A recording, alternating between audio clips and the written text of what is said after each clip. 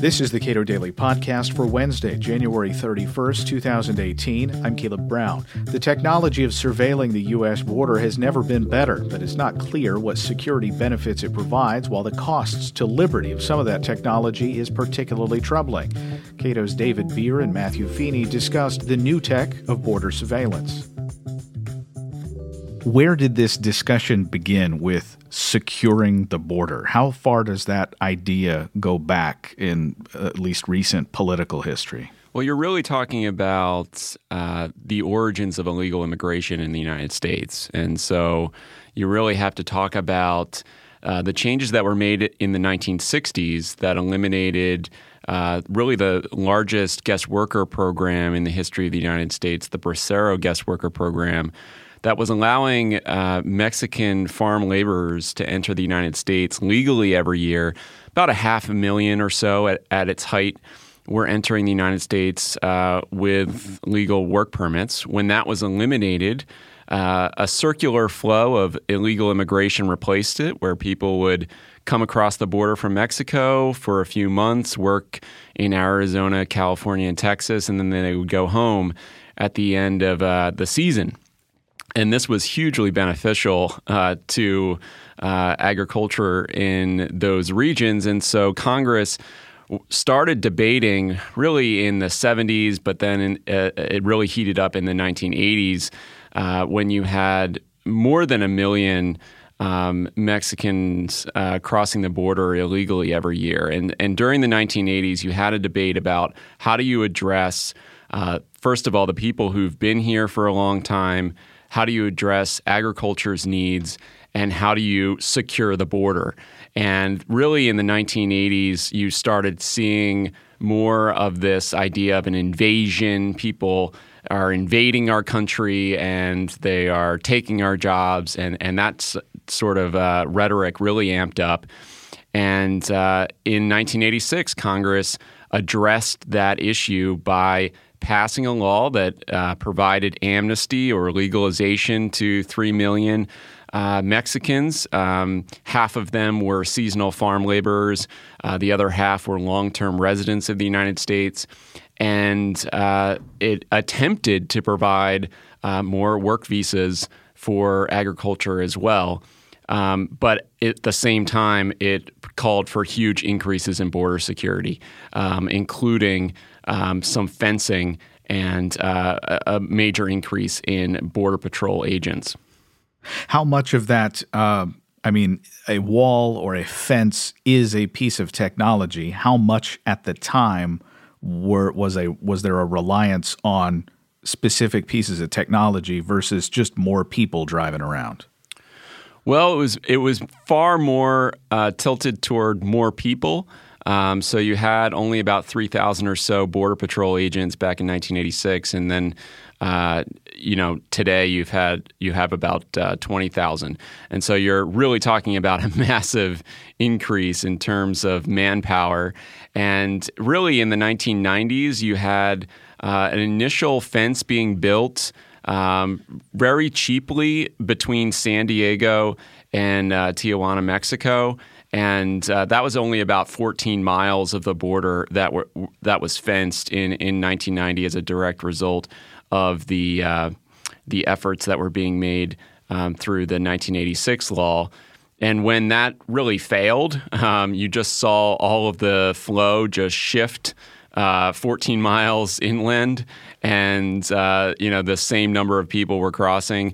And so in 1996, they passed another law that required the fence to be doubled, and a second layer be added in San Diego, and more fencing in other urban areas. And really, the goal there was not even to prevent illegal immigration per se, but just to force it into more rural areas where it was less noticeable. And maybe by forcing it into those rural areas, you would have fewer people want to cross the border because of essentially fear of death, of starvation or deprivation in the desert. So part of the technological advance is forcing people to go through the desert if they want to get to the United States?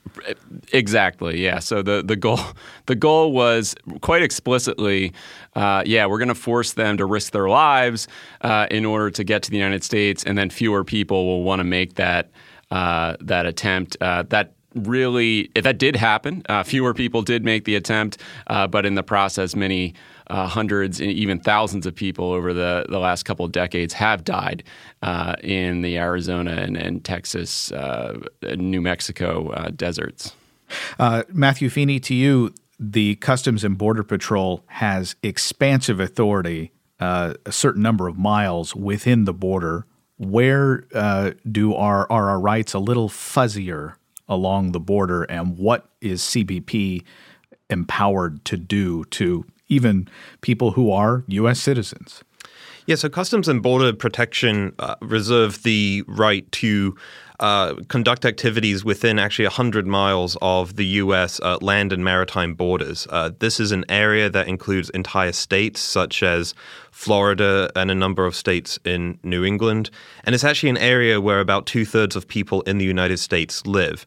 So some listeners might be familiar with stories of internal checkpoints. So these are checkpoints that are actually away from the border where drivers can be stopped and asked the question, are you a U.S. citizen?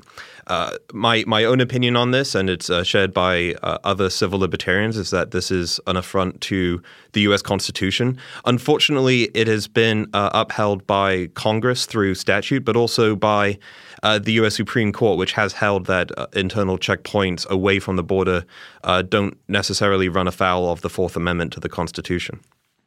So there are no current challenges to this, or there are, but they don't tend to go anywhere? There are challenges to this authority, but it's a bit of an uphill climb. There's a long precedent for something called what's colloquially referred to as the border exception to the Fourth Amendment. So we see this not only when it comes to internal checkpoints, but also travelers who arrive at airports where CBP have the authority to search electronic devices, including phones and laptops, without first having to establish suspicion or probable cause. All right. So I know Rand Paul has made a particular stink about this, going so far as to refuse some of these searches of his own devices. But where in legislation do we see anything that might be moving on it? So Senator Paul and his Democratic colleague, Senator Wyden, as well as a few members of the House, have introduced legislation that would require DHS, so Department of Homeland Security, agents to first secure a warrant before searching these electronic devices. But at the moment, they haven't been implemented into law. I should mention, though, that we don't necessarily need Congress to pass legislation here. The executive branch could promulgate through policy this requirement, but the Trump administration has not been forthcoming in that respect. So for CBP, and as you said, 2/3 of Americans live in this zone. What actually limits their authority, and how have they interpreted this authority so broadly? So they are still limited by the Fourth Amendment to the Constitution. So they, for example, CBP cannot, without reasonable suspicion, just pull someone over on the side of a road just because they decide to, because they have a hunch that someone might be an illegal immigrant. That's why they set up these checkpoints. But they really do enjoy and have certainly interpreted the law to mean that they have many, many more avenues of investigation that traditional law enforcement just do not enjoy further into the interior. So there are some other pieces of technology that have been adopted or may soon be adopted based on some current policy changes at the border. What are those? So since the mid-2000s, CBP have been flying Predator drones, which many listeners will usually associate with our our government's activities abroad. These are devices and tools that are used for targeted strikes in places like Iraq and Afghanistan. They're also used for surveillance there. And this surveillance capability is what CBP are very interested in. And it's something that the current administration and his allies on Capitol Hill have also expressed a desire to expand. But what's interesting about this is that actually these drones are not particularly effective at either seizing illegal drugs or apprehending people trying to cross the border illegally. On top of that, they're quite expensive. We're talking about, I think, about $12,000 per flight hour. But they, despite the fact that they are not particularly effective, there have been pushes to expand this capability. And this is worrying because these are highly intrusive surveillance tools that can infringe on the civil liberties of Americans. In addition to CBP using these, local law enforcement can request these assets be used for their own investigations. And it's of course not just these kind of big predator drones that are of concern. DHS is also interested in smaller drones that they would like to see outfitted with facial recognition technology. And given the border zone that we've just discussed, it's not exactly the case that if CBP had facial recognition drones that only illegal immigrants would have to be worried. David, to you, what do you expect to see in the negotiations currently moving through with regard specifically to activities at the border and what the president wants and what he's likely to get? So the president's asking for $24 billion in border security funding to fund a variety of activities, including his border wall construction, as well as more detention beds and space for detaining people who are caught near the border. One of the aspects of this is when you're talking about this amount of money, so $24 billion, to put in context, right now Border Patrol spends only a little bit more than $3 billion per year. And so they're talking about what would amount to six times, more than six times as much funding for Border Patrol as what it currently spends in a given year. And so you're really talking about a situation in which we really need to talk about who benefits from all this spending. It is quite ineffective. The border fences have not been shown to reduce illegal immigration. The border drones have not been shown to reduce illegal immigration, but there is a huge industry in the United States that will stand to benefit from the government contracts that are being dispensed in order to, fund this huge expansion in border security. So General Atomics is the company that builds the Predator drone. They're looking for contracts with Border Patrol or Customs and Border Protection.